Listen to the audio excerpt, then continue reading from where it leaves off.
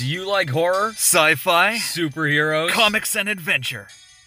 SunsetCrypt.com has you covered. With reviews and articles. 2 associated podcasts. Hot damn! Topics on a ton of bullshit and all geekery grounds with Crypt Keepers Curtis Sturrock, Steve Brown, and Jeff Smith. SunsetCrypt.com. Only the reader knows what awaits them.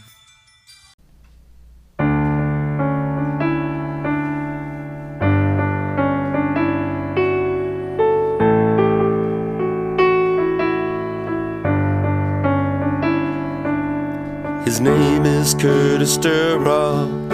There's not much that he won't mock, but he'll talk to his friends about sex and rear ends. Yeah, it's wrestling with myself. Some know him as Scotty O'Shea, and he's really into ass play. Steve Brown tags along, and Mello wrote this song. It's wrestling with myself, wrestling with myself. Sometimes he does it by himself, discussing wrestling and movies, drugs, hookers, and boobies. It's wrestling with myself. Whoa, wrestling with myself. Whoa, wrestling with myself. On a Friday night, he's got his fleshlight. It's wrestling with myself. Whoa, wrestling with myself. Whoa, wrestling with myself. Discussing wrestling and movies, drugs, hookers, and boobies. It's wrestling with myself. Whoa, wrestling with myself. Whoa, wrestling with myself. Discussing wrestling and movies, drugs, hookers, and boobies. It's wrestling with myself.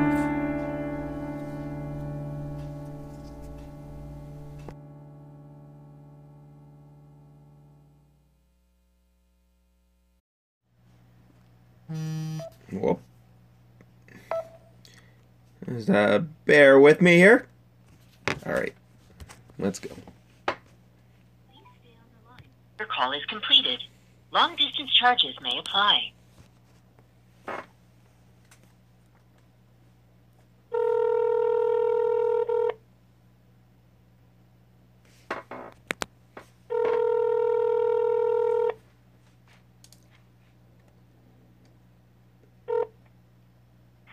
What's going on, buddy? Tomer Shalom, you're on the Wrestling with Myself podcast. You liked it that I kept you a little bit longer? You thought I probably fucked you over and didn't answer? Big league. You always give him a couple rings. You know, you don't want to look too ready to go. I was totally looking at it from the first one. I was like, let him just sit there from time to ring. I'm so happy you're starting out like this because I don't know if I've ever told you this. I know I've said it on the podcast before. I've talked... Oh, by the way, my guest is Tomer Shalom. But I've talked many times before about how, like, in wrestling, you can go far without even... And I don't mean this as a dig, I mean this as a compliment, but it's going to sound backhanded for a moment. You can go far in wrestling if... You don't even have to be a good wrestler. You just have to be a good hang. And I think you are an underrated hang. You're always the best guy to see in a locker room. You're always lightening up the mood. You're fucking hilarious. You're just one of those dudes that I can click with very well with because we got the same kind of make fun of yourself sense of humor. And while you're making fun of yourself, you make fun of everything else. And I love that. I'm totally with that. I think we have the same kind of humor that it's just let's shit on everybody, on ourselves and everything. People take too much everything serious, and again, like I'm there's stuff in wrestling that I hate, and I'm like, fuck, I wish it would have been serious when it's like too much comedy. Yep. But in the end of the day, the whole life is supposed to be serious, you know, like I mean that's serious. I mean it's supposed to be like I take it pieces like a joke, you know, like everything can be the shittiest situation, and there's nothing really to do more than just laugh at the situation, right? About everything. But thank you for saying that I'm a very shitty wrestler. I'll take it as a compliment. As I was wording that sentence in my head, I was like, man, this sounds really bad coming out, but I'm just going to go with it because I know I mean well. But no, we've wrestled. You're fucking great. We just come from two... Put the volume up here first. We just come from two opposite sides, which is hilarious because I'm a mark in the sense that I want to do too much and bump around too much, and you're a mark in the sense of a good wrestler gets the most out of the least and doesn't want to bump, which is, I think, why we get along so well, because we just kind of laugh at the absolute two, like, polar opposite psychologies of the wrestling business. Absolutely. Like, I'll take people that want to do, like, so much stuff and get to, like, the same point. Yep. And I was like, why do we really need to? But listen, when I started, I kind of wanted to be like that Mr. Perfect working horse, right? Sure. And it was just like first matches. If you ever go to my first matches and ever get to see them, I'm just fucking bumping like a motherfucker for everybody. And I was just looking around and I was like, there's some people that I shouldn't even bump for, and I'm not saying it as an insult, but there's so many people that come and go in like 2-3 weeks. Yep. And I'm like, fuck, I just broke my body on this guy. And there's a small factor that I didn't have health insurance when I came here because I didn't have no Canadian papers. And after noticing that I'm going to work with a cast for just bumping for somebody for free, basically, and the guy never wrestled again, that's when I was like, fuck this. I gotta pick and choose my bumps, you know? Absolutely. So sometimes you'll see me bump if I'm really in the mood, but if it's not worth it for me, and again, this is not like it's not like saying fuck that, I'm not gonna bump for nobody. But if there's a show and I can get to the same pop with a comedy or same pop in a different way, yes, I'm taking the long easy way for sure. But like that's the thing with wrestling. And you say it's the long, easy way, when in many regards, it's like, no, that's not the easy way. That could, in many ways, that's the harder way. You know, taking the bumps can be the cheap.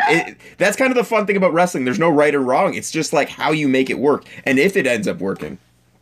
Absolutely. You'll never see me come to a kid and be like, hey, you've done way too many. Or I'll tell once in a blue moon to somebody you shouldn't take a bump if it was like very, very stupid bump. Yeah. But more than that, like, and also, I can't do these flips that you or other people do, so I gotta find my own way into it, you know? Like, if I try to do a shitty Great Muta cartwheel to an elbow, it's gonna look like a fat guy flailing and just falling on his legs. I was like, I'd rather just run and give the guy an elbow and save myself the bump and save the fans the horrible scene. I love it, dude. This is already great. I love the circus that is like the wrestling. I hate saying the wrestling business as much as I already have. It sounds so fucking cliche and clicky, but I just love how there's no right or wrong. Like, I'm fucking totally mystified by it. It's whatever you get to work, and we're like perfect examples of two polar opposites, but we seem to make it work on both our ends. And if we're both on a show, we don't give the same fucking match. Well, unless if it's us working, then we almost break your arm and try to not bump by just pointing at the WrestleMania sign. Like, you know?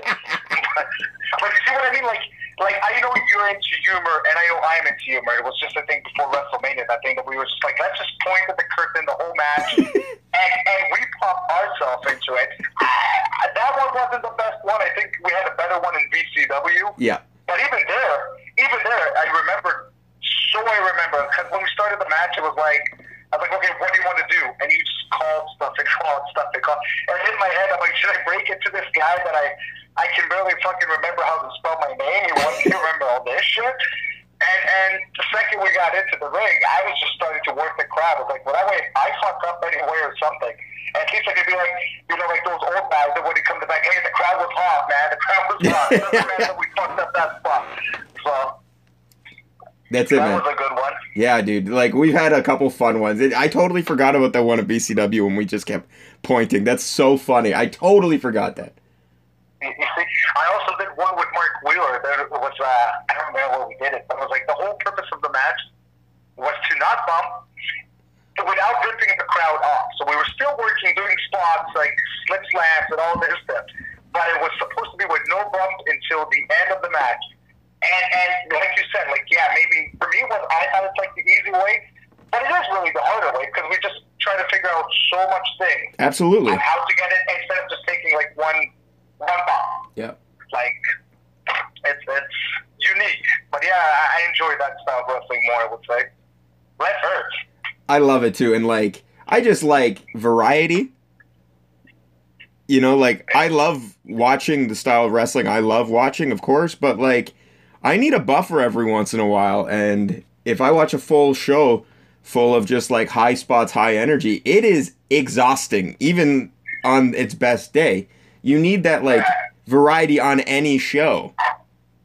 I would be 100% with you. I like watching, like, New Japan. Yep. But if you put, like, a Wrestle Kingdom into me, like, the first couple of matches, you got me hooked.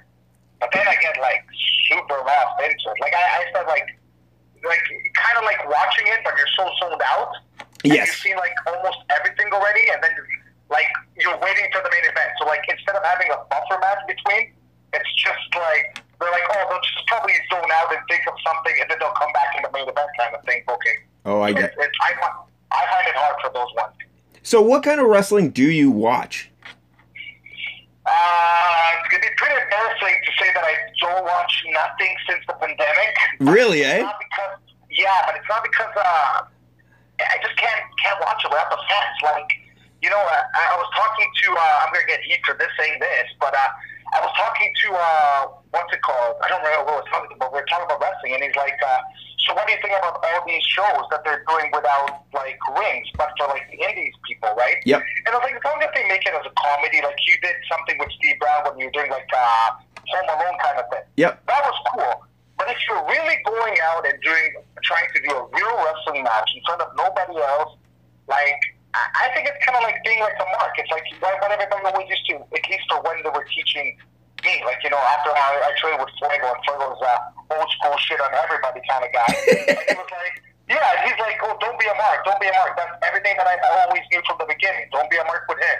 Then I went to Mexico, and Choco was like, don't be a mark. And all these people put it into me, and they're like, what are you working for in the end? You're working for the pop of the crowd. Yeah. So if I'm doing all these things, and I'm not getting the pop of the crowd, unless it's like a WWE Impact where somebody's getting paid for it. Sure, you know, yeah. Like, at least like paying bills, I can understand them doing it. But I don't know, I just can't watch wrestling. It reminds me of like old school school classes that you know when you used to do at the end of a practice when you would do like a match in front of like nobody. Yep. It just reminds me of this. Like, I don't know why I can't watch anything right now. No, I don't think you're alone on that. It took me a while to kind of get into it. And I was in denial when it first happened because I love wrestling so much. I was like unaccepting that I wasn't enjoying it. And I didn't realize how important a crowd was. Mainly because I'm used to working in front of 30 people, which almost sounds like no crowd sometimes, you know? So, like, I didn't want that, like, humility of being like, wow, maybe a crowd is so super necessary, but it is. Absolutely it is. I'm totally with you on that. Totally with you on it. Because, again, just trying to watch stuff like that, and it's just so hard. Even try to watch stuff like characters, like The Fiend and all these kind of stuff. And when you are asking really what kind of wrestling I'm watching, it's usually all like WWE. That's my style, and that was like my goal from day one. You know, because me growing up, kind of like, you know, in Israel, we didn't have Ring of Honor. We didn't have, you know, all these indie things. Like for us, I didn't even know what indies is. Yeah. Like, to be honest, until I came here. So the only thing that we really got was like, I want to say a 40 minutes kind of breakdown show from some channel in Jordan that speak Arabic that I didn't even know what the hell they were saying when I was young. That's all we would used to get. And then we got a little bit luckier, and then we got like a 1 hour Raw in English. Like, and this is I'm talking about like maybe 16, 17, like Attitude Era, and we didn't. And think about it, like the whole Attitude Era was so like rated R, I would say. Mm-hmm. And they were making it PG. So the only thing I was really watching was like Funaki versus something like Shango or something like Godfather. Not even Godfather, it was 2 months for that. Those were the hardest wrestling times ever, I would say. Wow. So you were born in Israel? Born and raised in Israel, yeah. Wow. Can we dive into that? Because that is super interesting. Sure. Like, you're born in Israel. Wrestling's hard to come by. I know I'm already jumping ahead, but, like, how do you even discover it then? Like, what is life like leading up to your discovery of, holy shit, there's professional wrestling? So before even professional wrestling memories, you know, like, everybody's like, always, what's kind of like the first memories of wrestling? They always ask. Like, first memories of me growing up is remembering me in like a room when my dad's like locking the windows with like tape. Even that now that I think about it, it's stupid because if a bomb fucking blows up, it's gonna take the window obviously down. But those are like my first memories, like wars, like sirens, bombs, and you're just in this shitty room with like an old radio because that was the only way to actually listen if it's like safe to open the door and stuff like that. But we had a very old black and white TV, and I know to people it doesn't sound like ages like right, but we didn't have like everything you guys had. We had it almost like half a decade later or a decade later at those times. Okay. So like I remember like opening like those very shitty TV, turning it around, and always people be like, Ultimate Warrior looks so colorful, right? Yep. Ultimate Warrior looked like fucking nothing on a black and white TV. You can't do shit on that. But, like watching, like, I think I remember opening one time, there was wrestling. I watched it for a second. First memory was like Earthquake, Dio Bravo. I guess that's why, since I watched Earthquake, I was like, hey, let's go for the fat route. So watching him. And then I remember I was like obsessed with it. Like, not obsessed, but like when you're a kid, I'm talking about like 4, maybe something like that. Yep. You sit and you watch something, and then there was just no wrestling for maybe, I want to say until it was like 12. When TVs got a little bit better, I would get CMLL from Jordan. It's called Jordan from the country Jordan. Yep. Jordan channel from Jordan.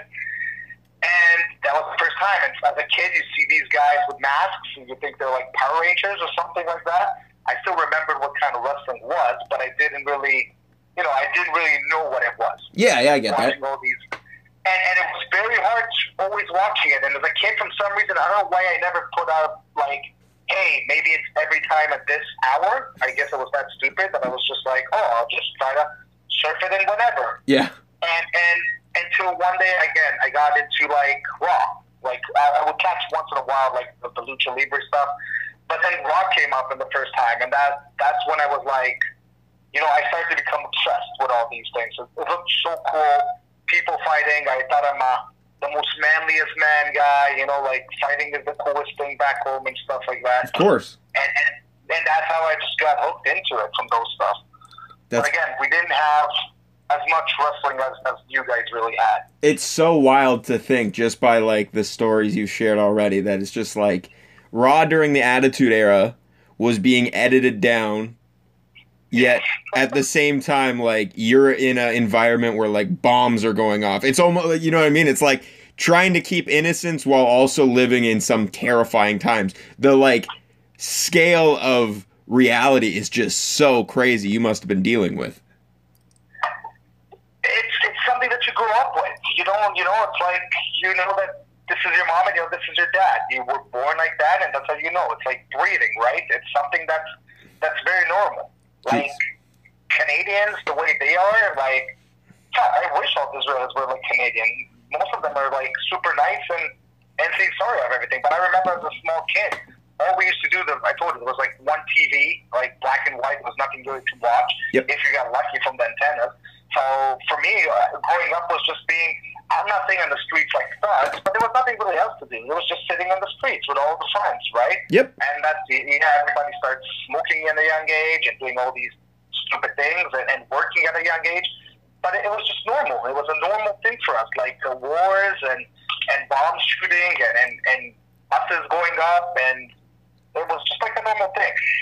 It's kind of sad because it got to the point that like there was like a suicide bomb every day. Wow. I want to say in my teens, and it was just kind of like opening the news, seeing the names, and I was like, I don't know nobody, and just continue on with your day. You know what I mean? When like let's say a 9/11 attack happened, it's something that still goes until like every day 9/11, and obviously I'm not comparing the two. This is like No, I know what you're saying. Crazy thing. But with all the respect, this place died, and then this place died. Some old lady went on a bus to buy groceries and got exploded, and somebody was working in the tallest building in the world and got exploded. But it was just normal that it kind of numbs you. Like even now, there was a war right now back in Israel that my Instagram, by the way, got hacked because a big part for that. All my 14K is gone because I guess it's Tomer Shalom, and they saw that like a Jewish guy. So mostly Arabs, Muslims, I don't know who, they were just making my stuff like it's racist and stuff like that. Jesus. And my ID's gone right now. I'm super pissed off on that, but it's normal. That's normal stuff. So did you, like, I know you said you're numb to it because it's just your life. You don't know what you don't know, so you think this is just normal. But, like, do you think you carry, like, any PTSD from that? Because just as an outsider hearing these stories, it's traumatizing already. So from the other word that you said, traumatized, I guess PhD, whatever you said it was, it's trauma. Is that the word you mean? Yeah, like post-traumatic stress. Like, do you ever, like... Well, let's say like this. When I want to say 14, I went out to Tel Aviv to a club, and we were all supposed to go into this club, and I think 2 girls needed to pee. Mm-hmm. If those 2 girls didn't need to pee, I was supposed to be in the line to this club. It's called the Dolphinarium. Okay. I would have been blown up that day. If it wasn't that at the age of 16, the bus that I go to school with, 2 stations later exploded. I would have same thing. I would have if a lot of times I would just stay and continue to like Tel Aviv, to like other clubs, to skip school. Yep. I don't know why that day I didn't skip school. I guess God didn't want me to die yet. Yeah, and then Army. I almost died a lot of times, so that's why I guess I do take everything with humor. I do take with like a lot of stuff like you know how like politics and wrestling and everybody's like, oh, do this, do that, don't talk to this. I don't really care about it. You know, I'm happy that I'm, you know, in Canada doing what I like with wrestling. A lot of people be like, oh, you're a mark, you go to all these shows and blah, blah, blah. I came to Canada for wrestling. Yeah. You know, me sitting at home, if my wife is working, I'm just sitting at home. Then I'd rather go and be at a wrestling show, at least talk to some friends, have fun, and stuff like that. So I wouldn't say it's traumatic, but I guess that's why a lot of people, like I find a lot of people in wrestling, it's or they really like me or they just don't know me and they don't want to talk to me kind of thing. Sure, yeah. I find it like that. Like if I have a match with you and I talk to you and you kind of notice, oh, he's okay after all. But don't forget that in the first 5 years of me being in Canada, I barely knew English anyways. So I would just be talking to people and I was kind of like, in my head I was like, oh shit, they probably don't like me because I don't know how to talk to them, and they're probably saying, oh, this fucking guy's trying to like run away from talking to us, so we don't like him. Yeah. So that got me like so much heat from. I remember one of my first memories in wrestling when I started. I was walking. It was like Chin Picnic. It was like Tyson, Bolin, and Scott Moore walking, and I was walking at the other side with like Fiasco and Boris Jacob, and we're just walking there, and Scott Moore comes up and he's like, you know, Tom, you're such a fucking heat seeker. And in my mind, I'm like, heat? I think it's wrestling, right? So yep. I'm like, thank you, sir. I appreciate it. She's like, thank you very much.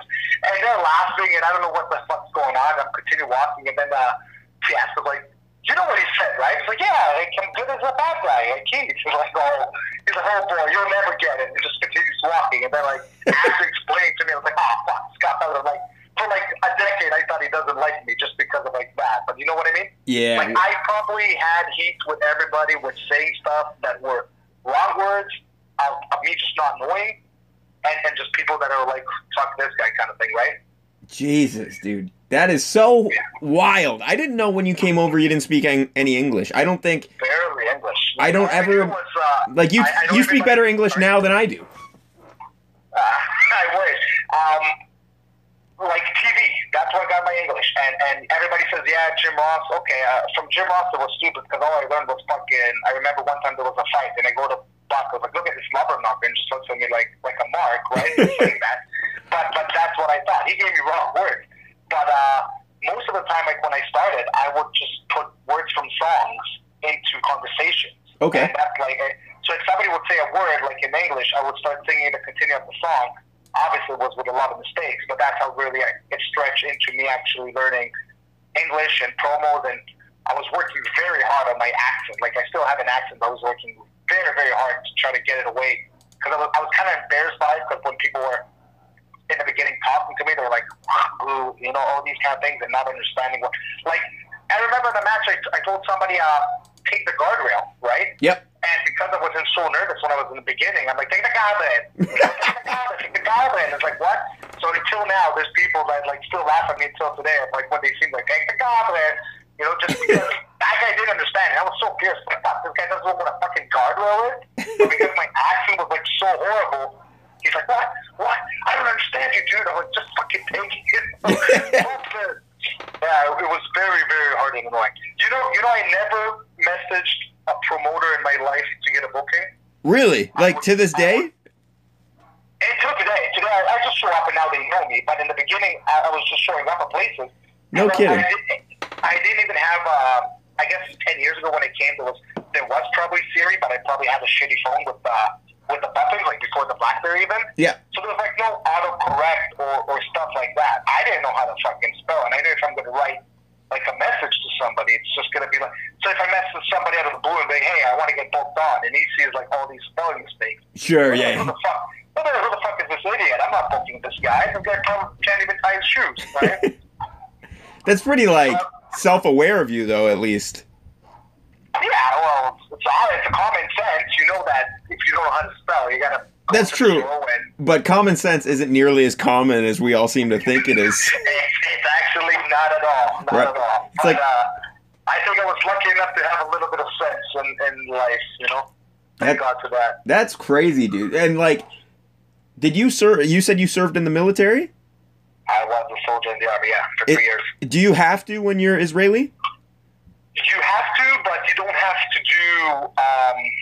Basically, if you want to be a coffee maker, you can just act like you're crazy and become a coffee maker. Yeah, I see. Because you know what I mean. Like it depends on what you want to do. Yeah. I don't wish that I went to coffee maker, but I guess I would have been probably in better shape than a regular soldier, even though it sounds weird. Because a regular soldier that fights, yeah, we're in shape, but most of the time we're just waiting for stuff and just kind of like a big camp. You're just like in the middle of a dead zone or somewhere with all the buddies. Yeah, it's a little bit scary, but you know, it's pretty fun in the end of the day. Like it's a waste. Sorry, I can't say it's a waste of time, especially now with the army, because with the war, because yeah, it keeps us alive. Yeah. But it was like a waste of time for me because I wanted to be a wrestler so bad. I was like, fuck, I just gotta get out of here and become a pro wrestler. Then it was very ironic because I didn't even know where to go to, what to do, or anything really about wrestling more than just what I'm watching on TV. Sure, yeah. But yeah, I was just waiting so bad to get out of the army. I had actually an option to stay in the army and sign after my 3 years that it's mandatory. By the way, mandatory army is $100 for a month. I was a smoker at the time, so my cigarettes would cost me at least $120. So I was not making any fucking money at the army. just to put it out there, because all these people were like, oh, like Canadian and American army, they make good money. Yeah, I wish. I was living on bread and jam from the army base for those times. And 3 years too, eh? That's crazy. Yeah, it's really, really sucks, that thing. More than that, I was like, before I got released, I was a captain. I had 8 soldiers that were underneath me. Yep. And if I would have stayed, I would have started seeing a little bit money in the army. Not everybody gets the privilege to do that. It's only like top elite guys, yep. I want to say. But yeah, but it just wasn't for me. Like, I was just like, time's out. I knew that if I signed 2 more years, I'm just going to get like, by the time I felt that it's already late for me to start wrestling at like 22 and fly somewhere and try to get it, right? From my head, I was like, well, when did you start wrestling? I started super early, 13. I just turned 13. See, like dream come true. Like for me, it was just like 22 until I find a country, until I learn a language, until I find a place, until I do this. I'm like, I'm going to be, without knowing, like 20, 25, and then I have these goals, like, oh, I got to be at least one time in WWE before the age of 30. I got to do this. I got to do that. I just put so much pressure on me without even knowing, like, how really wrestling is. Yep. Like, if I really would have known how it was 10 years ago, like, if I have what I know right now, fuck that. Like, I could have just continued signing, could have gone to MMA, could have gone played soccer, maybe do even porn, and I'll probably still get more opportunities than being a pro wrestler with this sign. So, like, you leave the army, you already know you want to be a pro wrestler. what's the steps to like, all right, I'm moving to Canada? Like, take me through that whole thought process, because that alone in itself is like a crazy adventure that you kind of just like seemed to did no problem. So yeah, that was kind of like, I don't want to say it's the hardest, because I had my mind set from watching like WrestleMania 20 is what really hooked me up. Okay. Like, that was my still favorite WrestleMania until today. And from there, I was like, not really paying attention in school. I was just I was very, very fat compared to even now that I'm fat. I was very fat as a young kid. And then I started doing a diet, and I was like, let's say 165 kilos, and I went down to 83. Holy shit. And I was pretty ripped at the time. Then Army got me in pretty much shape. So I was planning everything in my life for kind of like wrestling. So I was doing a lot of MMA. I was doing judo. I was doing all these things that technically, yeah, they help, but you don't really have to do them anyway. Like, I wish I just would have went to like English school. That would have probably helped me more than judo in the end of the day. But yeah, I was just going to all these places, and it's funny because even in the Army, I felt like I was gaining a little bit of weight, so I just didn't show up to my base for like 2 weeks, and I was just hitting the gym these 2 weeks, and then I was like, big mistake, because you can't really fuck with the Army. They put me in Army jail for 2 months, but I just gained even more weight than what I lost. It was like, fuck, you look at the mirror like, fuck, that was a stupid move. Yeah, but I was doing everything into that. Finish school, I was like, hey, what do I want to do now? It kind of hit me, because, you know, when you finish school, I don't know if you had that moment, but for me, I was kind of in I was in school for like more bad kids. Like, people that didn't really care or were in trouble and all that stuff. And the day that I finished school, my principal shakes my hand and she tells me good luck, and I get out the door and I'm like, what now? Yeah. You know, I'm like I have nothing in my hands. Like, I barely finished school. I can't go get any serious job. I can go get like a slavery job, but I don't really have nothing. Lucky for me, yeah, we had the Army, so like a week later, I'm holding an M16 with my head shaved, and I'm not even called Homer anymore. I have a number. But yeah, after the Army, I was like, that's it. I got to go and do something for myself. And I was like, let's do this wrestling. So I was working road constructions, because that was the only thing that was paying in almost equal amount to dollars. So I would get 300 shekels. That means it's $100. At the time, it was U.S. at the time. Okay. $100 U.S. So I was working like morning to night shifts every day, and it was kind of with my parents and family. Yeah, I'm going to learn wrestling, right? Then everybody was like just laughing at me, like, oh, this guy is a fucking idiot. He just wants to leave this country, go to the other side of the world to do something like wrestling. I remember my aunt was like, "Why would you leave everything here? You know, you can get like whatever you want. Not can I get whatever I want as a rich, but I can work and do whatever I want. Yep. And just go be at a place like basically an immigrant with no papers, no nothing, and live like an asshole for for the beginning of my life." And she was laughing at me like so hard, but I saved $10,000. I'm not in the rock. I'm not $7 production. I actually saved $10,000. We're working really fucking hard. If the Rock would have been a little bit less lazier, I could have some more money too. It's like all these people that like, I lived in a car. I want it so bad. Yeah, I want it too, but I'm not going to live in a fucking car. I'll work 2 more night shifts and I'll fucking buy a hotel when I go there. I love that. Honest to God, that's still my thing. Every time I hear people say that, I'm like, you're just trying to act like you're fucking so desperate for it. But, if you were really desperate for it. So, I came here, I packed I just was like, that's it. I had like a suitcase full of dreams, butterflies in my stomach, and I just kissed my mom on the forehead, and I told her, today's the day. Obviously, when I turned around, she thought I'm still the biggest idiot of my life. and just flew to Canada. Just landed here. I was looking at places. I stayed the first couple of days in a hotel. I found this basement that was very cheap. I went to a lawyer to get my papers because I'm illegal here, basically. I wasn't at the time. I was illegal, right? So I knew I had like a limit of time. Yep. So she told me that there's a one-time fee of $7,000, and you can become a Canadian. So there goes, from all the $10,000, there goes 6 on this fucking bitch that never gave me my Canadian Fuck off. She ripped you off, eh? Yeah, totally ripped me off. Oh, she saw you coming. The second you stepped off that plane, she saw you coming. Yeah, I messaged her. The first message her still until today. I was like, what's up with the paper? She's like, oh, don't worry, I'm still working on it. I was like, don't worry, we'll hook it up for my grandkids. It'll be better. You know? So, yeah, I land here, and it's going to sound stupid as much, but I had a friend in Israel that had a computer. Yep. And they got me names for wrestling schools, right? Landed here, found the shitty hotel in the beginning before I popped on an apartment that they even screwed on the price. I didn't know prices here either. I think I was paying like $1,200 for a fucking shitty one-bedroom, no AC, no nothing included basement. Yeah, like really, like this guy doesn't know English, doesn't know nothing. Let's just screw him over. Yeah. Yeah, got there and I went to accomplish my dream. I went to a nice school of Sweet Daddy Siki at 2011. Going to knock on the door of a place that looks like I would have got probably or Orlando raped in the middle of it, and everything was boarded, and I was like, that's kind of weird. The internet never lies. This is the internet. It says it's here. And I go there, I was like, fuck, this thing was like the worst. So I went to another school. I don't remember what it was. I think it was, I don't know, Hammerlock? Something was Hammerlock. I don't know. There was 2 more schools that basically, in the end of the story, all 3 schools were done. Like, they were all closed down. Yeah.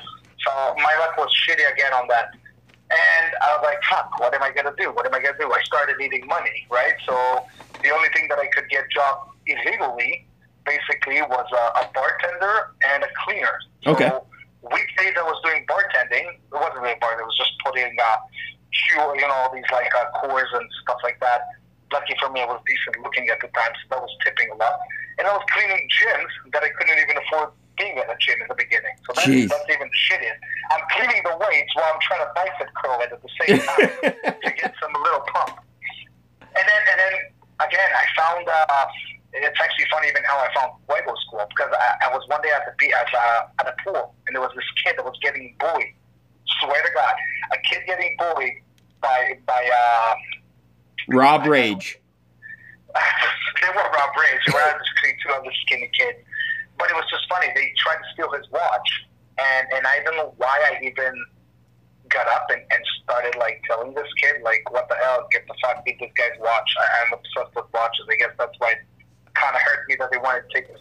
And the watch was like $60 anyways. I don't even know why they want to take that. Yeah. Like, at the end of the day. But that kid was like, hey, please, if I can do something, tell me. He's like, don't worry about it. Just go, it's all good. And I was like, oh, please, whatever. It bugged me, and I was like, you know what? Find me a wrestling school. He's like, no problem. He got home, because I guess at the time, there was still no computers on phone, right? Yep. Got home, called me, and he's like, hey, I found this place, and like, close to my house, like on Finch Station, and close to Finch Station, 20 minutes from there. I was like, you'll find this place. I go there, I go into the place, I see it's locked from the front, but at least I saw pictures of, like, wrestling stuff. Like, there was people that I kind of noticed from, like, the posters, like a Tommy Dreamer and stuff like that. Okay. I think I found the place. So it's locked. I start walking to the back, and then, lucky for me, when I walked to the back, the garage door was open. I don't know why they locked the front door. I saw Rob. Rob probably thought I'm the biggest mark ever. I'm telling him I came all the way from Israel, all this thing, and then he goes, no problem. $300 a month, you could come here. I'm like, this motherfucker, $300 I get? I was like, no problem. I'll work an extra shift, I'll work an extra night, I'll work everything. And that's how I got into Square Fuego School. I was always the first one there. I remember he used to open at 7. I was there from 6:30, waiting for the first second he opens in to try to hit the ropes like an idiot. I didn't even know what a ring was, right, before I got there. Yep. And always the last one to leave. Always first and always last for many, many years, to be honest, with wrestling. Dude. And the best, wait, sorry. And the best part about this thing is when I took my first bump, and I didn't even tuck my head, and I got, I think, a small concussion. Oh, classic. What the fuck did I do to myself? Like, I'm not lying when I say I'm sitting here listening to you. Like, my jaw is on the fucking floor. You've lived a life that, like, movies are made of already. You moved to Canada, but you, like, found the American dream. Like, it is insane. like a gold mine when I saw that ring. It's like, ah, and it was like the shittiest boxing ring ever. Like, it's the first time I saw a ring in my life, you know? I love what you just said too, because I begged my parents to let me get into wrestling forever. And then even at 13, I was way too young, but they finally gave in. And like after months and months, years of me like begging, we didn't even find a wrestling school. I had no idea there was wrestling schools. And then one day we just kind of browsed upon it, found it, and then it was like, okay, I gotta go. And it was a Saturday morning class, and I remember Saturday night I was alone. We were at my parents took me to their friend's house. I went upstairs, watched wrestling alone, and the entire time all I'm thinking about is, how do I tell my parents I don't want to do this anymore because it hurts so much more than I fucking thought it would. Guess what? That's a lot easier than telling your mom you're flying back. And you just wasted $10,000 that equals to $40,000. That's like a mortgage back home on that shit. Jesus. That's even the worst. The worst of the stuff, getting those things. So But you know what? Even that I gotta be honest. Army training was like super hard. Judo training was super hard. But when I hit the ring for the first time, doing stuff like since I never did like acrobatics, right? So okay. Doing even like a hip toss or rolls actually worked on muscles that I've never really worked in my life. But I never took a hip toss in the fucking army. Yep. We were doing shitty tiger rolls, stuff like that. But it wasn't the same like those. So it hit me in so many spots, exactly like you're saying. And after all that, I had to go and work like almost like a 24-hour shift, like a whole day from job to job while doing this. And I was like, this thing is like super hard. Like in the beginning, it was super hard. And what year was this? Just so I can like picture it all. 2011, I want to say I landed here, close to end of 2011. Okay. So you're looking at really almost like close to 2012. And like you're at Squared Circle now. Who like takes a liking to you? Who do you buddy up with quickly? To be honest, the first guy that I was friends with was Tarek. Nice. He was. We were both similar kind of jokey guys. He was new, I was new, so nobody really liked us. We looked like two like outsiders in a way. Yeah. From there. So yeah, Tarek was the first one, and then slowly, I kind of, I don't know if you remember Julius Dolce, Costas? Yes, yeah. I was thinking about him the other day and how he just kind of disappeared. He's still my best friend until today. We still every day call and shit at each other and sing songs. No kidding. I was singing all these words and just going through songs. Still today, the funniest guy I know, and yeah, I never put him over his face, but this guy was planning matches like I want to say almost a decade ahead before like he saw that it's going into the Ring of Honor style at the time, like New Japan Ring of Honor sure. style. And I'm talking about 2011 and was not even going there yet. And at that time I was noticing that, and he was planning these matches like a decade ahead. No, so why'd he leave? Why'd he get out? He just knew it's a lot of bumps. Yeah, amen to that. He knew he can't do the flips there, and he knew that he won't be able to stay like at that kind of like, because it's a different style. If you can't do that style, like, yeah, you can kind of change it, but in his mind, he didn't think, he thought that everything's going to be like that style. And also Buck, that's still one of my best friends. Fiasco, that's one of my best friends. And Jacob, your man Boris. Damn right. Dude, that's so fucking good. That's wild. And then how long were you in Canada or wrestling in general, I guess, before, was it you, Fiasco, and Jacob that went to Mexico? Yeah, me, Fiasco, and Jacob went to Mexico. I think I went after, I want to say, 6 months to a year, maybe. Okay. I didn't even have, I don't think I even had my first match before I went to Mexico. No, there's got to be like 6 months, because I didn't even have my first match. Get out. And we just, and it's when they were like, we're going to Mexico. And I was like, well, I don't really have nothing here, so why not? Let's go. Wow. And flew to Mexico, again, same style as I did to here without knowing nothing. We just got on a plane, booked a flight.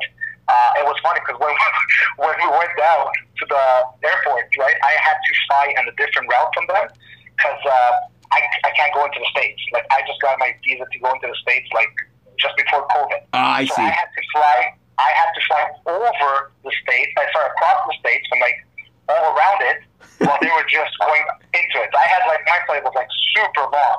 So I waited there in Mexico, and I'm sitting there, and I'm like, I don't know English, I don't know Spanish. What am I doing here? I'm waiting for these two bozos, and I don't even know if they're showing up because I haven't saw their ticket. Is this a rip or what?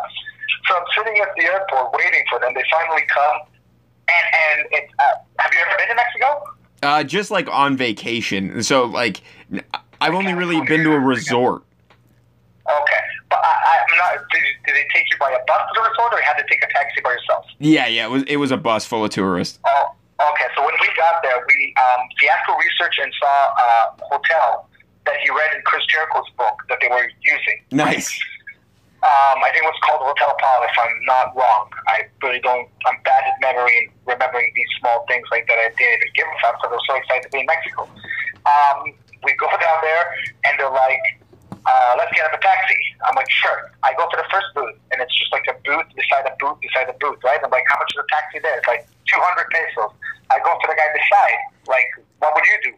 And he's like, 150. And I go, anyways, I got us the cheapest ride, and I just look at them, and they look horrified. I'm like, what's going on? Why are you guys so scared and horrified? I just got us the best fucking deal we can get. They're like, don't you know what they do here? I'm like, no, I don't know what they do here. It's Mexico. I've never been here. I don't even know this places exist, more than just like watching lucha. He's like, yeah, they kidnap people and they cut their bodies and sell it to like the cartels and shit. I was like, okay, whatever. So they go in and they're like, if something happens, it's on you, like on me. I gotta take care of the situation. It's like, sure. They're like, sit in the front. I was like, if you guys want me to actually do something, I can't sit in the front. I gotta sit behind him. Dude, this is totally your army training coming in. You're not even hesitating. You're just like, yeah, if you want me to kill a guy, I got to be behind him. Can't be beside him. So it was the funniest thing ever. So I'm sitting behind them, and they're scared, and everyone was crapping at their pants. It was so funny. And then we get into the hotel, and there's guards with like, they didn't have M16s. They had Kalashnikovs. So I'm sitting there, and I see all these Kalashnikovs, and I'm smiling all happy, and I see their faces. And I'm like, what's wrong with you guys now? They're like, don't you see? I'm like, yeah, security guards, right? They're like, no, this is not security guards. I'm like, yes, it is. This is the hotel. This is security guards.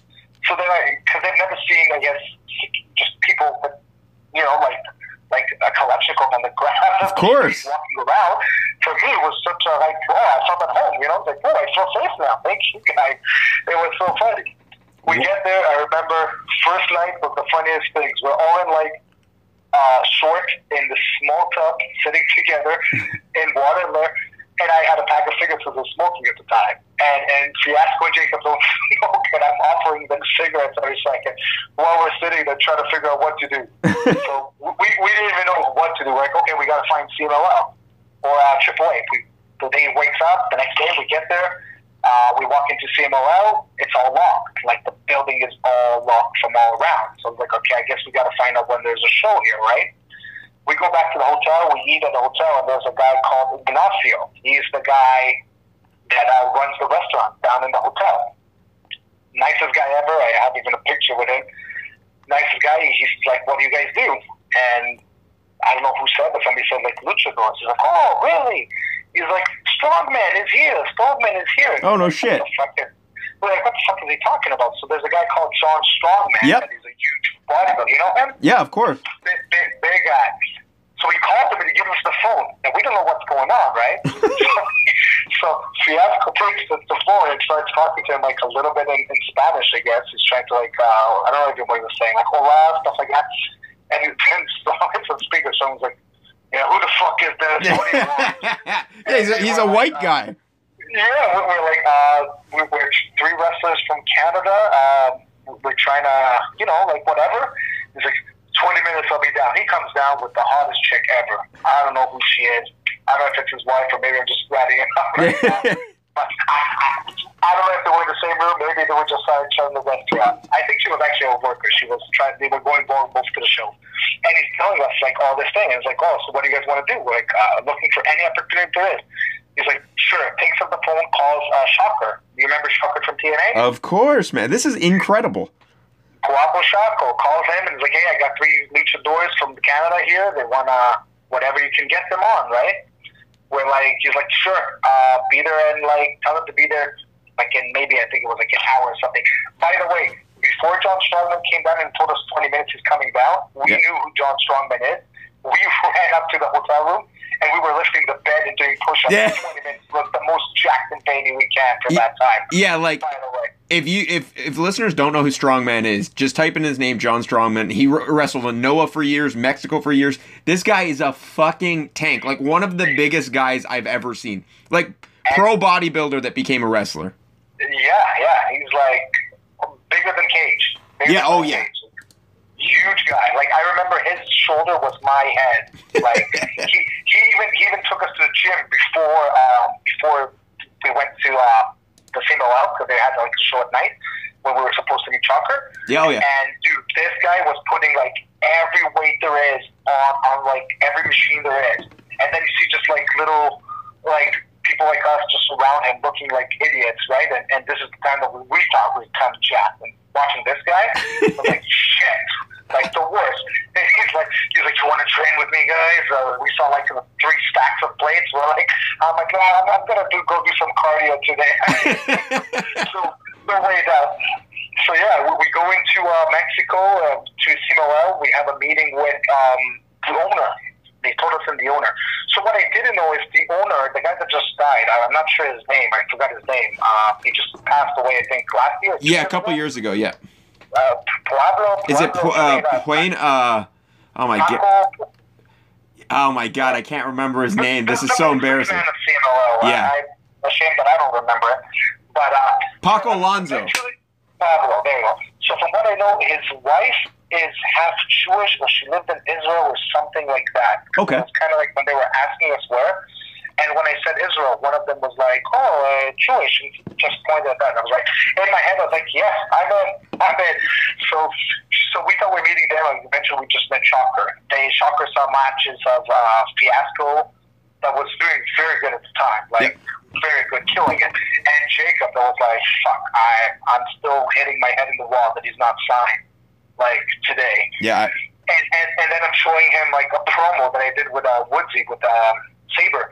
And it's just me doing a promo with like money as a Jewish guy. And he's like loving the matches, and he goes to me, I was like, shit, I don't have a match, right? And he's like, I love this character development that you do. And I was like, I feel like the shittiest promo I've ever done in my life, right? Like my first one. And he loves it. He's like, come tomorrow morning, we'll start training.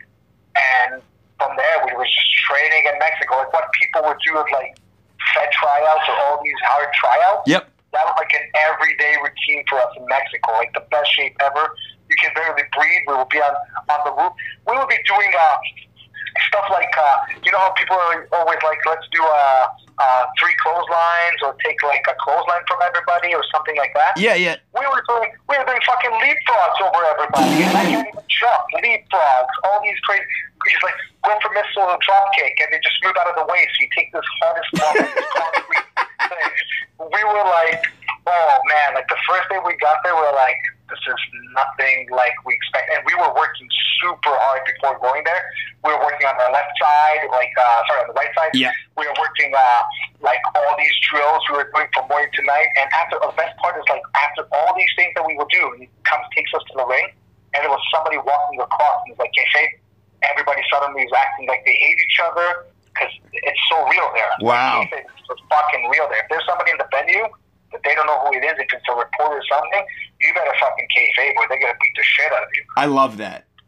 Amazing. I'm still until today. If there's other people, I'll keep in touch. And then after all this, he goes like, you see this ring? And now we're in Arena Mexico, right? Wow. Like, you want to get into the ring? And so we start going into the ring. And he's like, no. I said, if you want to get into the ring. I was like, yeah. Start fucking running these stairs up and down. Oh, fuck. So it's go up the stairs, run the whole venue, go down the stairs, back again up. I was like, fuck. I was in the best shape of my life there, and I was still smoking a pack of cigarettes the whole time while I was doing that. But yeah, Mexico was amazing. Very fun time. Yeah, that's it. And knowing like a guy like Andrade, like Sombra, right? At the time. He was like the top guy. And was like the super nice guy to us. Somebody like Ultimo Guerrero, super nice. And I'm just like in my head, I'm like, look at all these guys. They're top guys. They're making money. They see us as foreigners. They see maybe we can make money out of it. Super nice, helping us rush, helping us. Like, they don't know who we are. They don't know what we are. for them, we were just like people that were like 2 months there and left. That's all we were for them, right? And they were super nice to us. And then you'll go in here sometimes in the locker room, and you'll have somebody that's like too cool to even talk to a new kid. Yeah. That thing is like that's over there. When I saw that, it was like, fuck, they treated us like gold.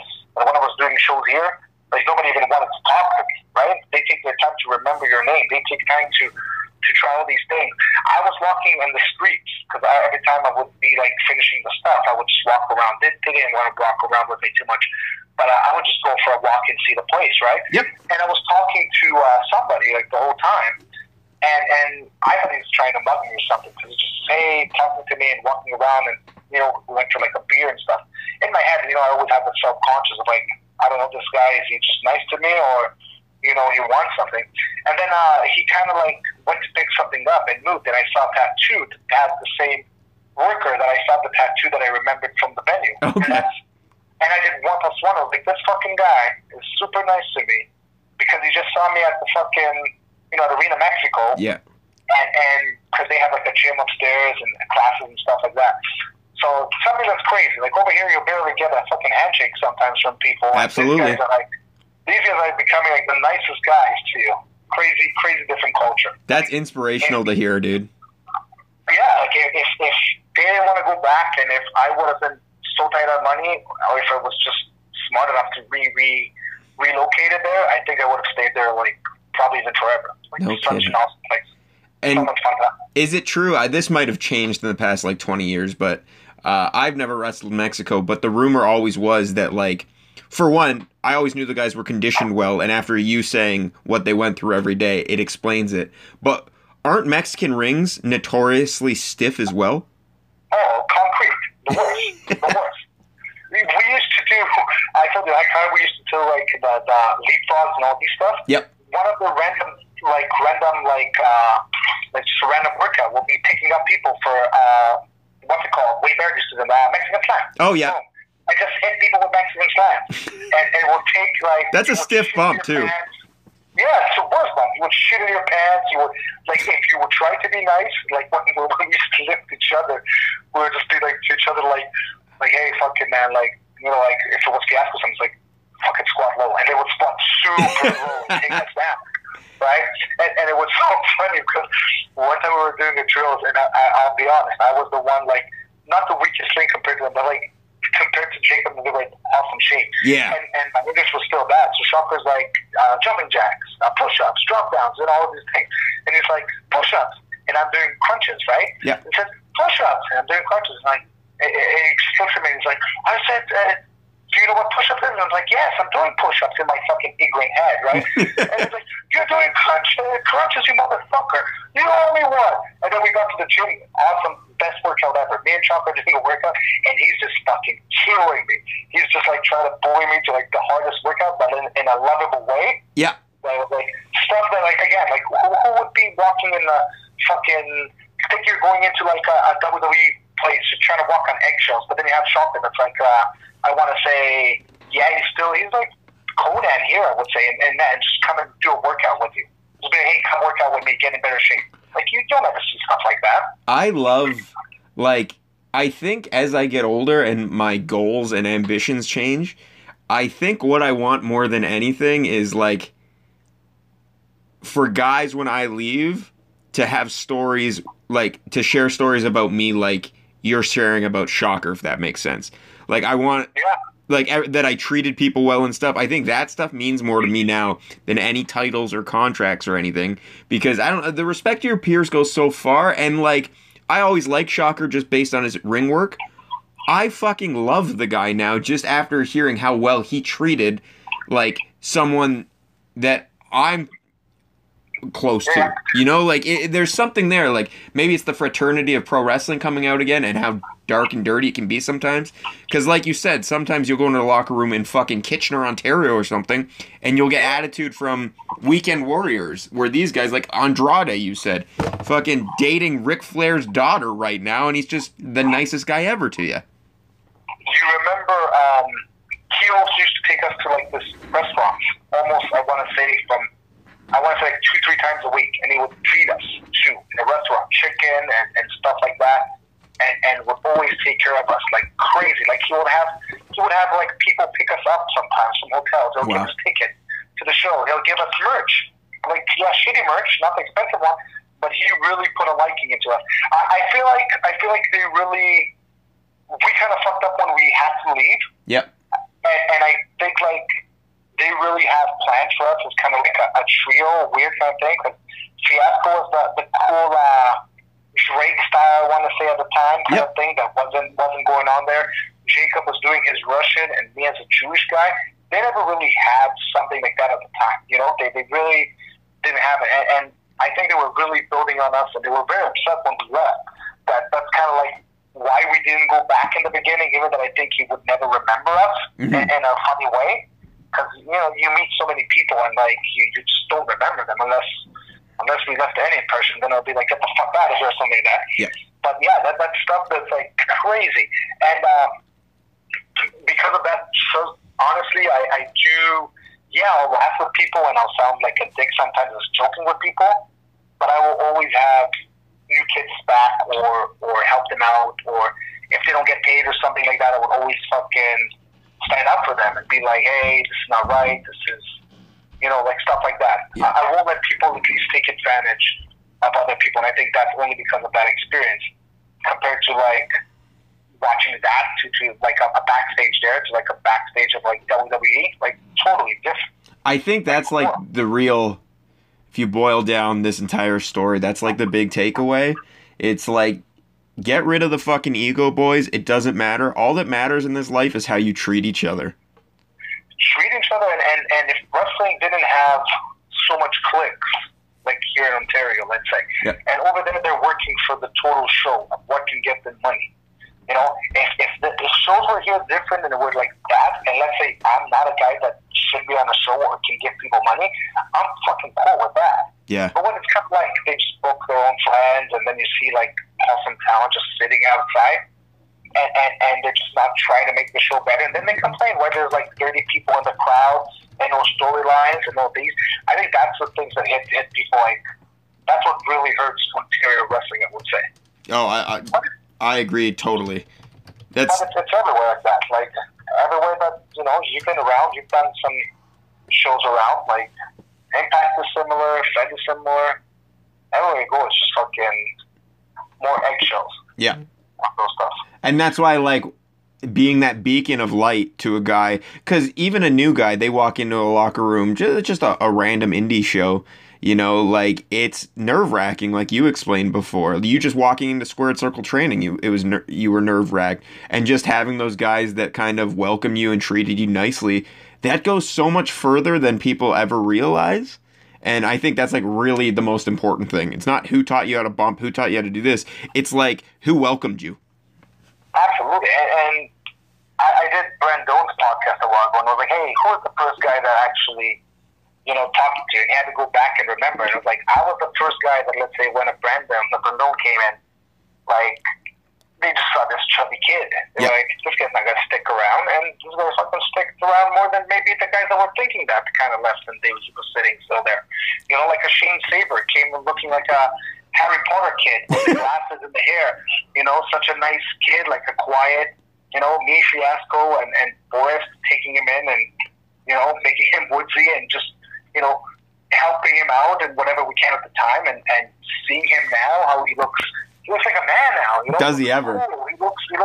He's awesome in wrestling. Like those are the things that really like now hits me. But in the beginning, don't forget. In the beginning, I was like watching people, and I had the mentality of like, I'm the best, I'm this, I don't need to listen to this. I had a shitty mentality too, but it wasn't like I wasn't people telling people, because I didn't even know how to contact with people. Yeah. I was just watching this, and it was like in my head, like, this is probably the wrong way, but there is no wrong way. And that's something that I just have to learn with time. Like everywhere you go, there's different styles. Everywhere you go, there's different styles. It's all about growing and evolving as a person and as a wrestler, but as a person much more importantly. Oh, absolutely. Now, talk to me about your WWE stuff, because, like, you worked Jason Jordan on Raw. Am I wrong? Yeah. WWE was off. I contacted WWE one time, and then I never heard back from them. And then they started messaging following me back all the time. And I was like, fuck, this is awesome. So I got there the first, that was nerve-wracking too. In my head, I was like, well, this is my only impression probably going to be. So I put a yarmulke on me. I was walking with a yarmulke the whole time. I was like, if somebody walks and they need a Jewish guy, Yep. I'm here. Maybe this is my way of getting a contract in. That's smart, dude. I'll tell you the best secret. Before I was talking to a couple of, I was talking, I think, to Dan Jarrett and Northland Wrestling and Crossfire, that I really like them because they gave me an opportunity to be a main eventer guy and do me without me being friends with them, kind of thing with politics, or just what was good for their business. Yeah. And it was kind of like asking them for advice. They were both like, hey, we both did it one time, it's just going in the back, so whatever you can, just keep it. And I was like, I don't like that mentality. I'm not going to go there and be like, this is my only time. And walking in there the first time, they were just like, hey, we need somebody to, what's it called, do a security guard. And I was like, sure, I'll do it. And I was like, hey, I'm giving my secret out here, but it's everybody with common sense, like we said, should know this. They tell you to stay in this shitty room. Yep. They don't know who you are, what you are. You gotta go and sell yourself out. So I'm walking, and I see writer's room. Writer's room. What a boy. Walk in with my yarmulke. They think this guy's probably somebody important. As I used to do the same thing at Ring of Honor, just super nice, and everybody would come and shake my hand like I'm the money guy. And I'll be like, what's your name again? And they're like, Jay Lethal. Oh, nice to meet you, my friend. So I walk there, I see them, and I see them writing that they need Rich Swann gets hurt and it needs two medical guys. I'm like, oh, you guys need medical guys? I'm part of the extras. If you need, I'm here. Bam. I'm the guy that's doing that. Dude, the set of balls you have is incredible. This is even not nothing yet. Like, trust me. This is just the beginning. This is my first day getting out of the comfort zone, right? More than that, the funniest thing, I was talking to Michael Cole and what's his name, Corey Graves, just walking around talking to them, and I gave them the shittiest fuck ever, and I couldn't just walk away, so I'm sitting there for a couple of minutes, and it gets very snowy, and I'm like, okay guys, well, it's nice meeting you, and they're just looking at their face like, these guys want to fucking kill me. So then we come the next day, I think the next day was a pay-per-view, Survivor Series. There was the part when we go out. So Michael Hayes comes and he's like, hey, I need 6 guys. And I was far away from them.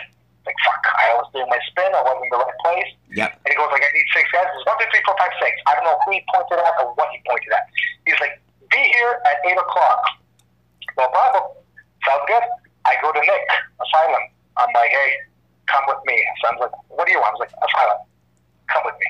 We started walking. I see the prop where I got the day before the shirt of the props, right? Yep. I got a prop where I'm like, I need 2 security t-shirts. We got something going on today. Because being Asylum security t-shirts, we get to choose the size we want. The other guys just got some random 6 and had to put them on, right? He said to be the 8, right? So I'm walking around, same thing again, seeing all these places. And they're like, we need those extras at like 8. He's like, I told him to be there at 8. I think Jericho or somebody said, if you can get them earlier, tell us. I was like, interesting. I go to catering, I go to Asylum, I hit him on the head, I was like, Asylum, come. We walk into the room, 7:30, walking into the door. And we were watching Randy Orton, Jericho, putting up Survivor Series match, Roman, Barry Wyatt. Like, such an awesome experience, seeing how they plan the matches and try to work the harder way to save some bumps too on the way. Sure. Learning more from them. And fucking Hayes is like, hey, you're here, right? He's like, where's the other guys? And I really didn't know who the other guys are. It's not like I tried, like, not to make them come, but they came in after. And he's like, hey, I thought I said 6. We all know what Michael Hayes did, all his 20s, 30s, 40s, 50s, and 60s. He doesn't remember nothing. I'm like, okay. Well, he's like, okay, well, 8 of you, just go out there. So me and Asylum are sitting in Gorilla. This is when Shane McMahon took that big bump and knocked himself out. Yep. Yeah, and you see Stephanie, Hunter, and Vince from the other side. Ask him if it's okay. Ask him if it's okay. And Stephanie grabs the headset from her dad and is like, ask him if it's okay. And he's okay. We go in. Now, before the match, Dean Ambrose comes up to us with me in Asylum, and he comes up and he's like, "Hey guys, just know I'm swinging out there, so be prepared. I'm going to be swinging." Yep. Now I'm like, okay, we're sitting there, we're getting the cue. Now me and Asylum are the first ones in Gorilla. Now we shouldn't even be there. Like we're just taking liberties here. We're sitting there and we start running, and I'm running the first one out, and then in my head comes, shit, we all got to catch Dean Ambrose, and Dean Ambrose is swinging. And in my head, I did the fast math because I was like, always, hey, when it gets to the big show and you got to take bumps and do something, you will take it. And that's when I said, fuck it. I started running very slow, and I let everybody pass me, and I was the last one to take those bumps. And if you ever watch the video, you will see me see Roman Reigns. It was Reigns and Seth Rollins up. Seth Rollins gives Carew the stiffest knee ever, and I see him coming at me with eye contact. I turn around, I see Roman, and he's like, punch me, and I'm so close to him, but he has no choice but to give me the shittiest, like, punch ever. And I just thought, I'm like, I'm not taking this fucking punch from these guys. I'm sorry. But, yeah, they're awesome, but I'm not getting paid to take a real punch here. I'll go to MMA. So I take that. That's awesome. We get a hands, they shake our hands. We're good. And then the next day was, I think, a promo with Rusev and Enzo. Okay. They're doing the promo. Now I'm walking and I see there's nobody there, and Enzo's doing a promo. And usually when you watch Raw, there's always people in the back standing, right? Yep. I'm like, fuck these guys. I wonder if I stand just here and drink coffee. and what happened? They're going to tell me to go out of here. And I'm just doing it, and Enzo cuts a promo, and he sees me, and he's like, how you doing? Talks to me. And he's like, I knew I'm not supposed to talk back. I'm just shaking my head. I see Asylum. Asylum starts standing beside me. And then, if you ever watch it, it's Ashley Six, me, Asylum, everybody just started standing there because they started seeing us doing it. And I was just like, fuck this. I'm starting to get my TV time in this place. I don't care. and then came the last day, Monday Night Raw, because it was like SmackDown Raw and all these things, right? Different Raw. And again, same thing. There was standing there. I was doing my shit, walking around. And then I walk into the ring and I see them all, like, everybody's like talking to Ann Anderson. I was like, fuck, I fucked it up. Because I was sitting with Rotundi, IRS, and Becky Lynch. And Okay. I was just sitting with him with all of them and just talking to them. Just like, acting like we're normal. And the end of the day, we are. Yeah, you got a job here, but some of you guys do not even deserve a job here. Yep. And I walk in and I was like, fuck, I fucked it up. And he's like, who works the longest? And I see all these people from Montreal. Now, I'm not going to be an asshole because I work longer than them. Like, I did this of a spot too. And it's like, just do a punch. And they punch, and their punch was like horrible. They were stomping. So I'm like, common sense. He doesn't like stomping because he's shooting on his fucking punch and stomp. Comes the next guy, does like a Jim Duggan jab. I was like, okay, this guy wants a big fucking punch. I do the slap on the hand. I got lucky that my punch was very nice that day. Forearms are nice, but punches are better. He's like, do it again. I'm like, oh, fuck. I do it one more time, man. He's like, kid, you're going to get a spot tonight. This is where you're going to pop. He gets me into the ring. We're sitting there, and he's like, do you want to take his finisher? In my head, I'm like, Kurt Angle, Jason Jordan. Amazing. I lay on my stomach, and I give him my leg. he's like, kid, what are you doing? I'm like, don't worry, just put me in the ankle lock. It's good. He's like, I don't do an ankle lock. I was like, oh shit. I don't want to take an ankle. I'm too cold to take an ankle slam right now. He's like, oh, I do this thing where it's like a belly to back push you up and into an neck breaker. And it's like, oh fuck. Like, not only I'm scared of heights, I got to take this thing up in the air now and jump. I haven't bumped in like 13 years now by this time. Like, what are we gonna do? He's like, okay. He's like, do you want a crash pad for it? I was like, honestly, it's not necessary, and I'm saying it while I get out of the ring, and I'm grabbing it. So, like, not to look like a bitch, but I'm trying to tell. This Corbin not necessary. Come back in. I was like, oh, fuck. So I go in, and I'm really good in posting. Like, if I really want to, I can. If you pick me out of a better bag, and I really want to, I'm gonna be like a light as a feather up there. Sure. And I go up, and I take the nicest, sweetest bump. But I was so scared from that push-up that I was holding my hair inside that I swallowed all the air. And you know when you're about to cough and while you're doing? Yeah. So he's like, how is it? I'm like, it's perfect. Holding my cough for like 20 minutes, as long as I can. It's like, perfect. We're going to start this match. And that's how I got it in. Just from fucking, again, being in there. And and confidence. Like, I always looked like I belong. I never looked like I'm the guy in the corner. I saw a lot of people there that were like stopping people in the middle to shake their hands. Like, oh, what do you need to shake the guy's hand? Yeah. He doesn't really care who you are, remember you are. Just give him a fucking nod with the head, fist bump, whatever. If you have a chance, talk to them. Don't be that annoying guy that shakes everybody's hand. People are talking in the middle of the thing. The only guy that I was walking around and I saw, you remember, Lindsay Dorado? Of course, yeah. So Lindsay was doing lucha with me at the time before he got signed. And it's so funny. He's like, yo, what is that? Is that a gimmick? And I turn around and I see behind him Triple H and Vince McMahon, right? So he's standing and doesn't see that. And I'm like, no, what? Don't you know that I go with this all the time? The second they go to the room, like, yeah, man, it's just a word. Don't shout it out here, man. Don't shout it out here. Don't ruin my shit. This guy. Dude, by the way, this is incredible. I just want to tell you, this is the best extra story I've fucking ever heard. The fucking brass balls you got dangling between your fucking legs on a daily basis is so unbelievable. The best for this is they come up to me the whole day and they're like, hey, what are you wearing? And I have a shirt on. If you ever watch my promo, I have a tank top on. Okay. I just lift up my hand and my chest up, and I'm like, just a singlet, right? And just a plain singlet, yeah. Lift it up again. They asked me maybe 17 times, what are you wearing? And I'm just picking it up and showing them that. And 2 seconds in, my promo is live with Kurt Angle. The second I finish my promo, I take the shirt off and I start walking into Gorilla. I get into Gorilla and then I hear them, is that a stop? And I'm walking out to Gorilla. Gorilla is so big that you got to take a small circle. I was kind of lost in there. Okay. But 2 seconds in, you'll see Booker T saying, that's Strunke Goulet. And then they say something about that they see the Star of David, and you see that they're caught. I was like, if I'm already doing this, I promised myself I would get it to at least one match. That was my dream for WWE. And I was like, and I have to represent who I am and actually put a fucking right, David dude. On it. I was like, you know what? It got me so much heat with so much shows, even here in Indies.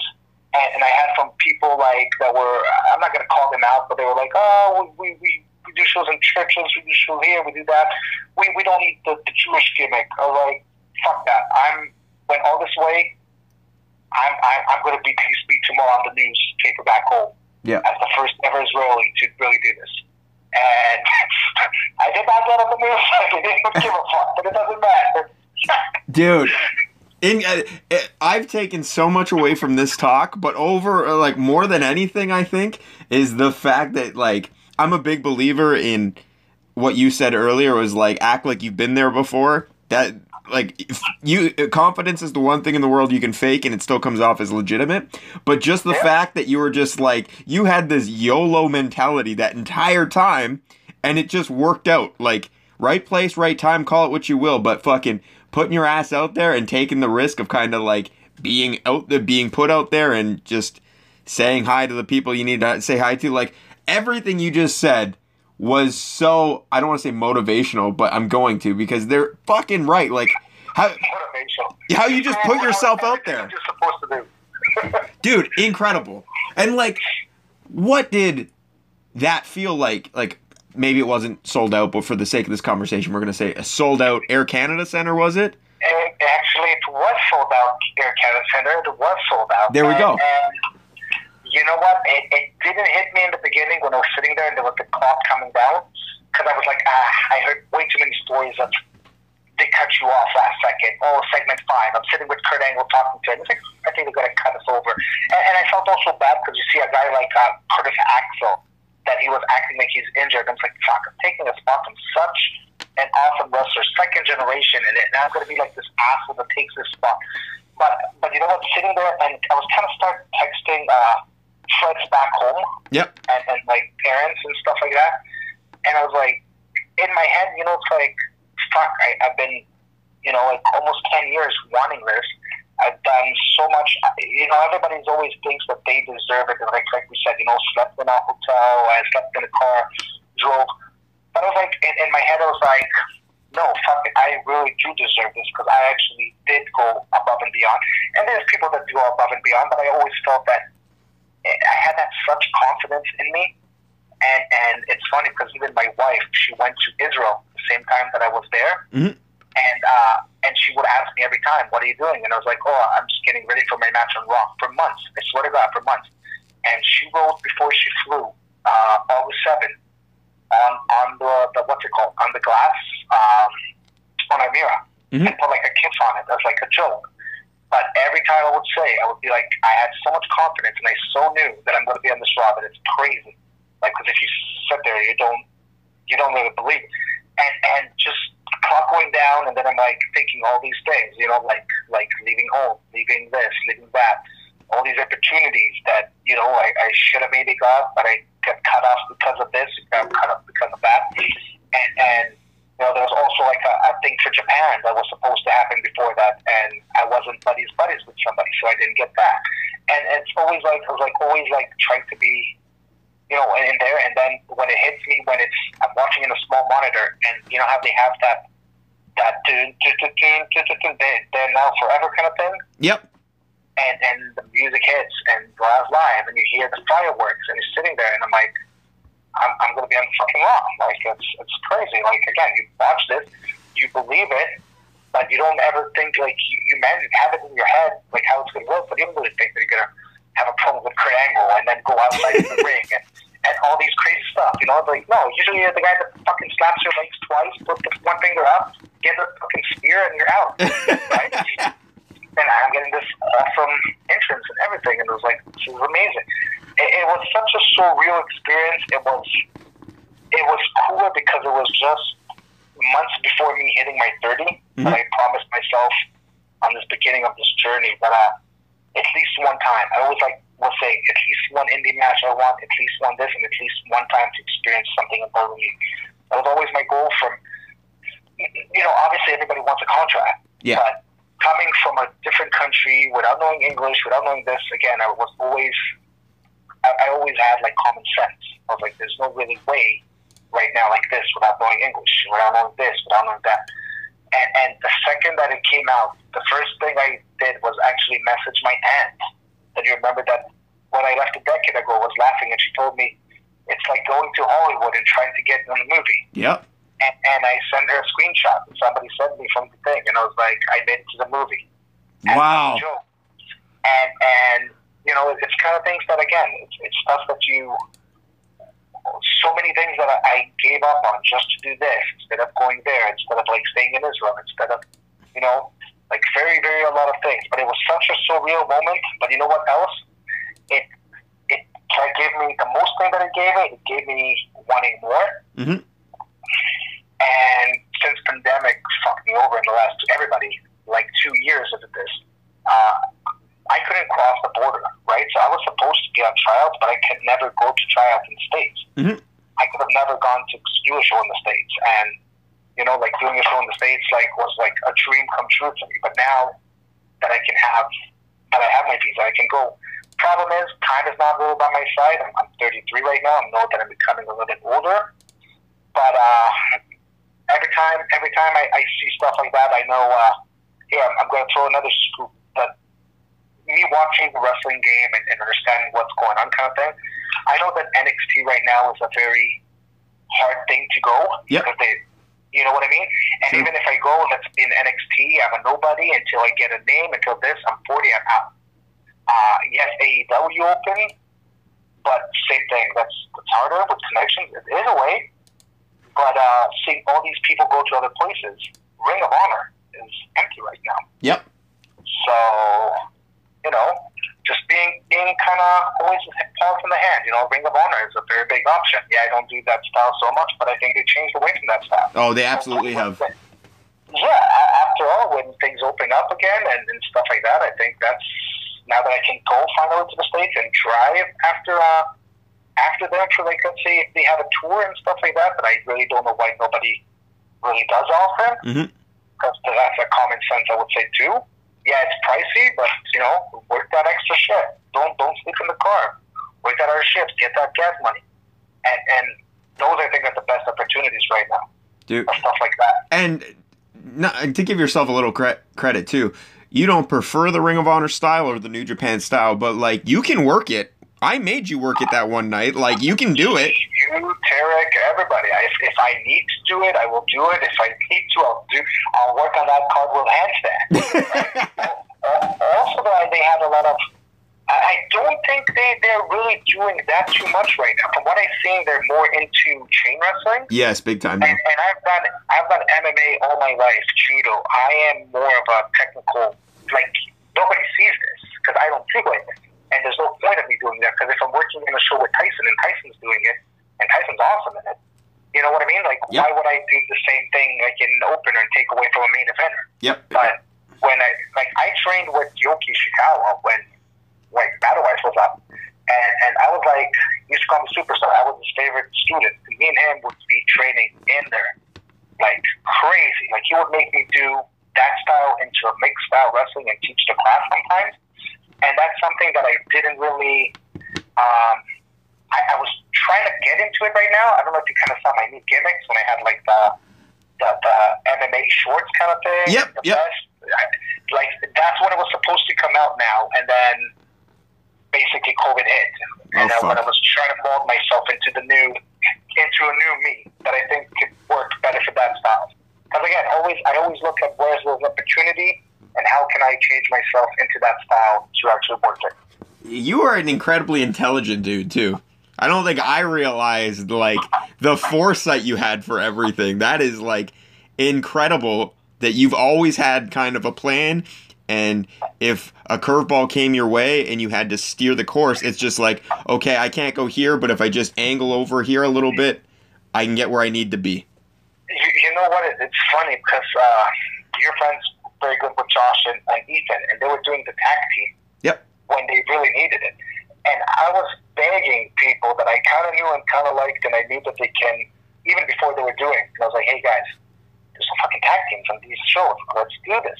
And everybody would be like, yes. And then like, they want to get gimmicks. I was like, okay, I'll get us gimmicks. And then we'll do like one match together, and it's kind of a match.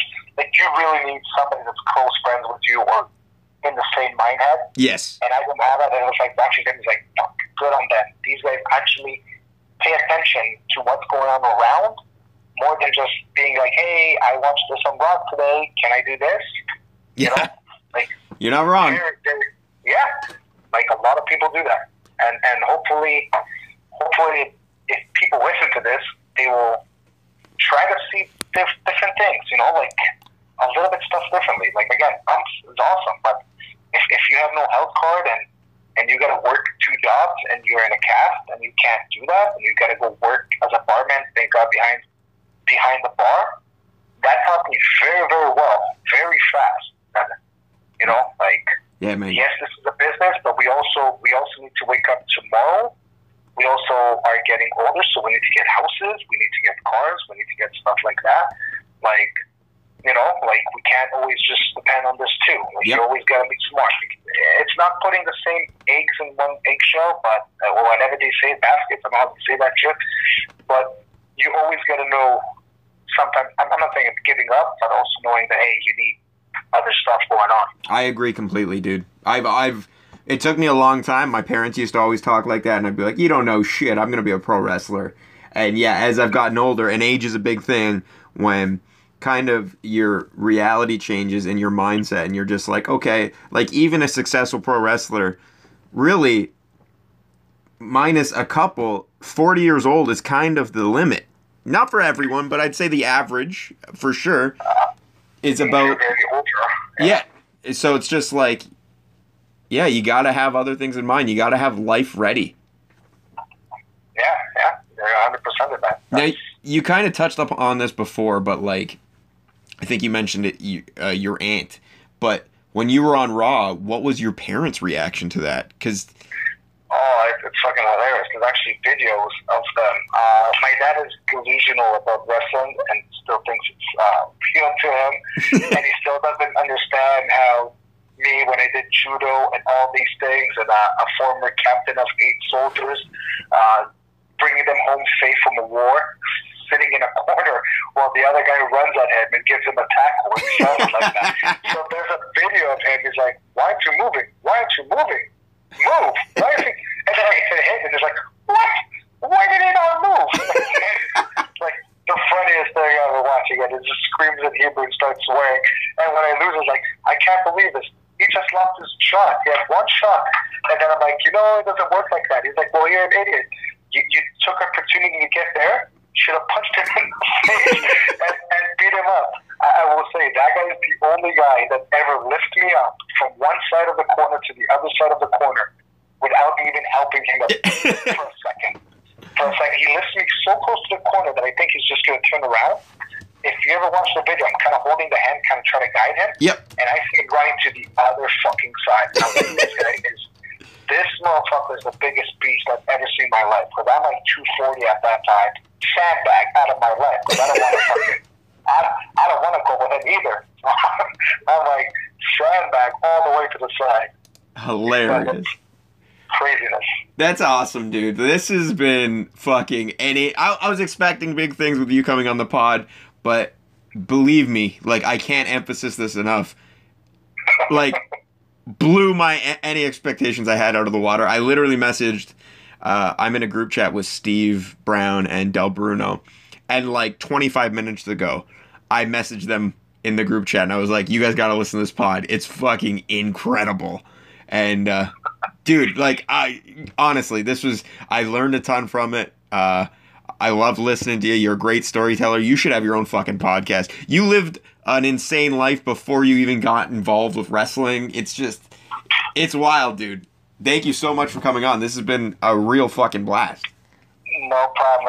And if you hit on podcast, I'm actually right now doing with Worthy and Hardbody. It's Blackball podcast. Damn right, yeah. I don't know when it drops or whatever, but if you want to see my other side of me just trolling people and having fun, watch that, because we just put a banger of an episode.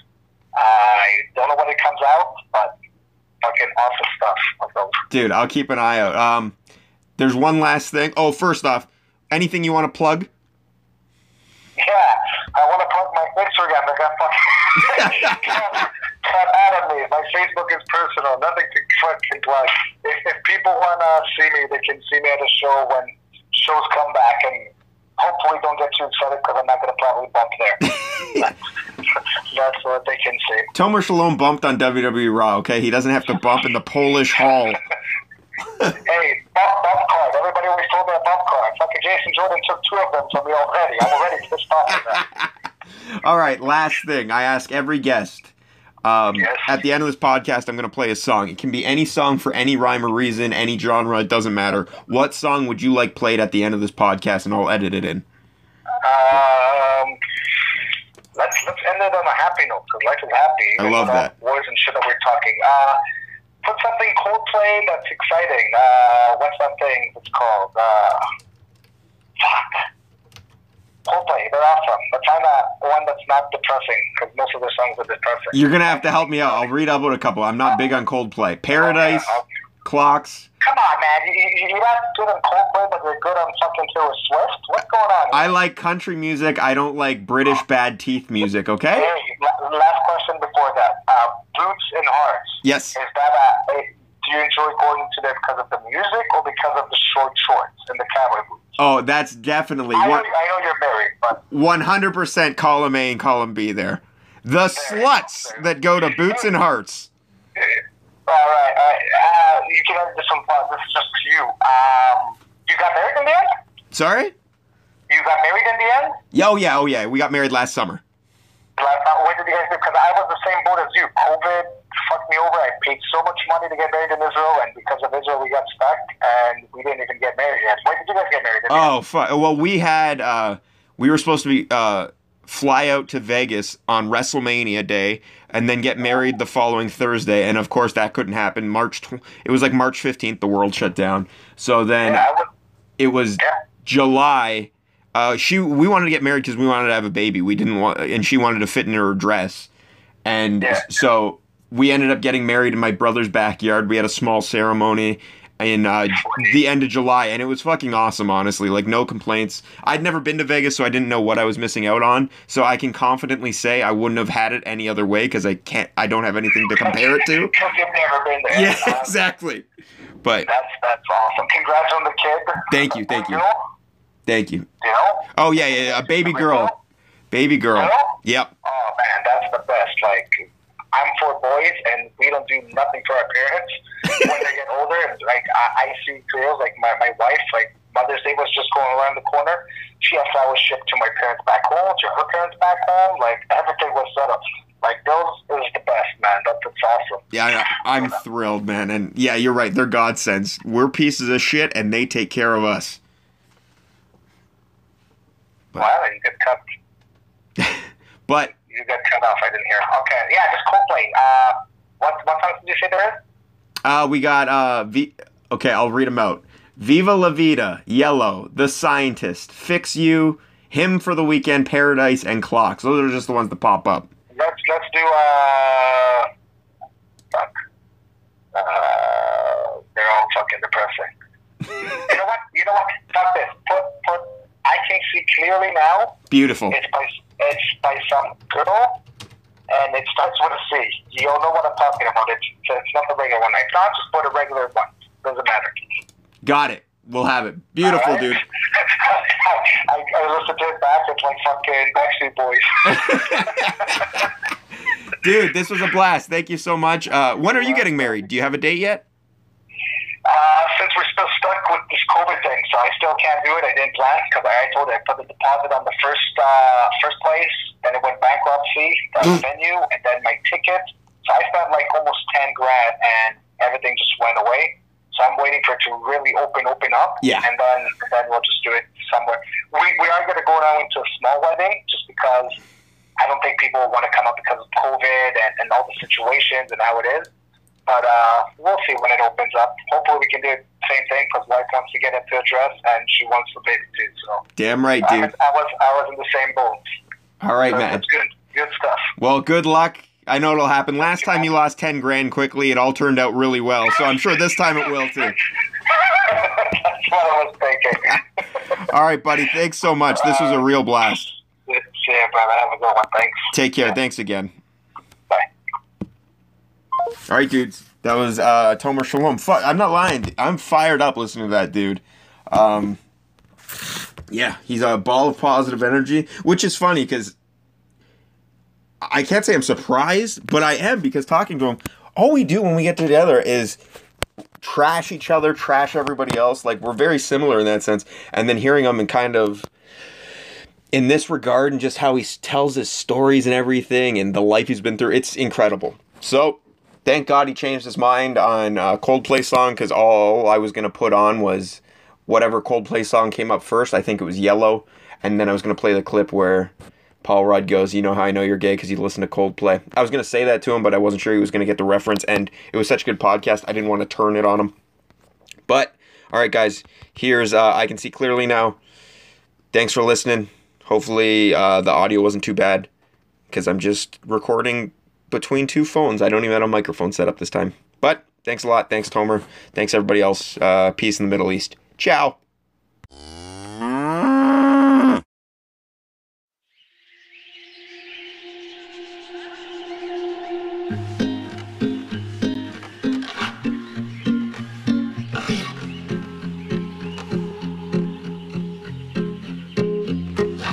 There's a world outside my door. I don't know it anymore. I'm gonna stay here now. I'm gonna stay here now. Close the curtains, cut the lights. March the darkness in my mind. It's gonna take me down. It's gonna take me down. All the roads I've been before, same mistakes, always got me shaking. All the signs I once ignored in my denial, I didn't want to face them. I can see clearly now, the rain has gone. I accept all the things that I cannot change. Gone are the dark clouds that don't have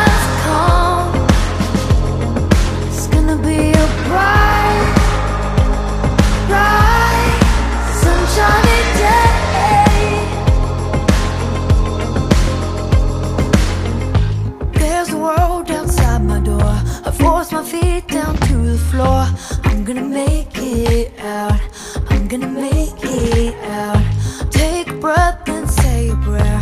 Find the strength in my despair. It's not gonna take me down. It's not gonna take me down. All the roads I've been before, same mistakes, it always got me shaking. And all the signs I once ignored in my denial, I didn't want to face them. I can see clearly now, the rain has gone. I accept all the things that I cannot change. Gone are the dark clouds, the dawn has come. It's gonna be a bright, bright, sunshiny day. It's gonna be a bright, bright, sunshiny day. All the pain in my sorrow won't change today, only ruin tomorrow. Oh, oh, all the pain in my sorrow won't change today, only ruin tomorrow. I can see clearly now, the rain has gone. I accept all the things that I cannot change. Gone are the dark clouds, the dawn has come. It's gonna be a bright, bright, sunshiny day. It's gonna be a bright, bright, sunshiny day.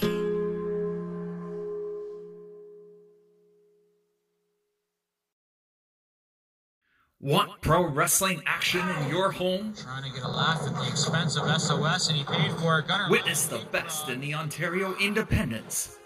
Featuring champion Alessandro Del Bruno. I have eclipsed every past champion and their reign. See Pretty Ricky. Me, an easy Eric Carney, is to win those NSW Tag Team Championships. Mark Wheeler. One shot, one kill. And more. New School Wrestling presents Overload. New episodes. Friday nights, 10 p.m. You know who we are? We're the Gnarly Boys. www.youtube.com/New School Wrestling.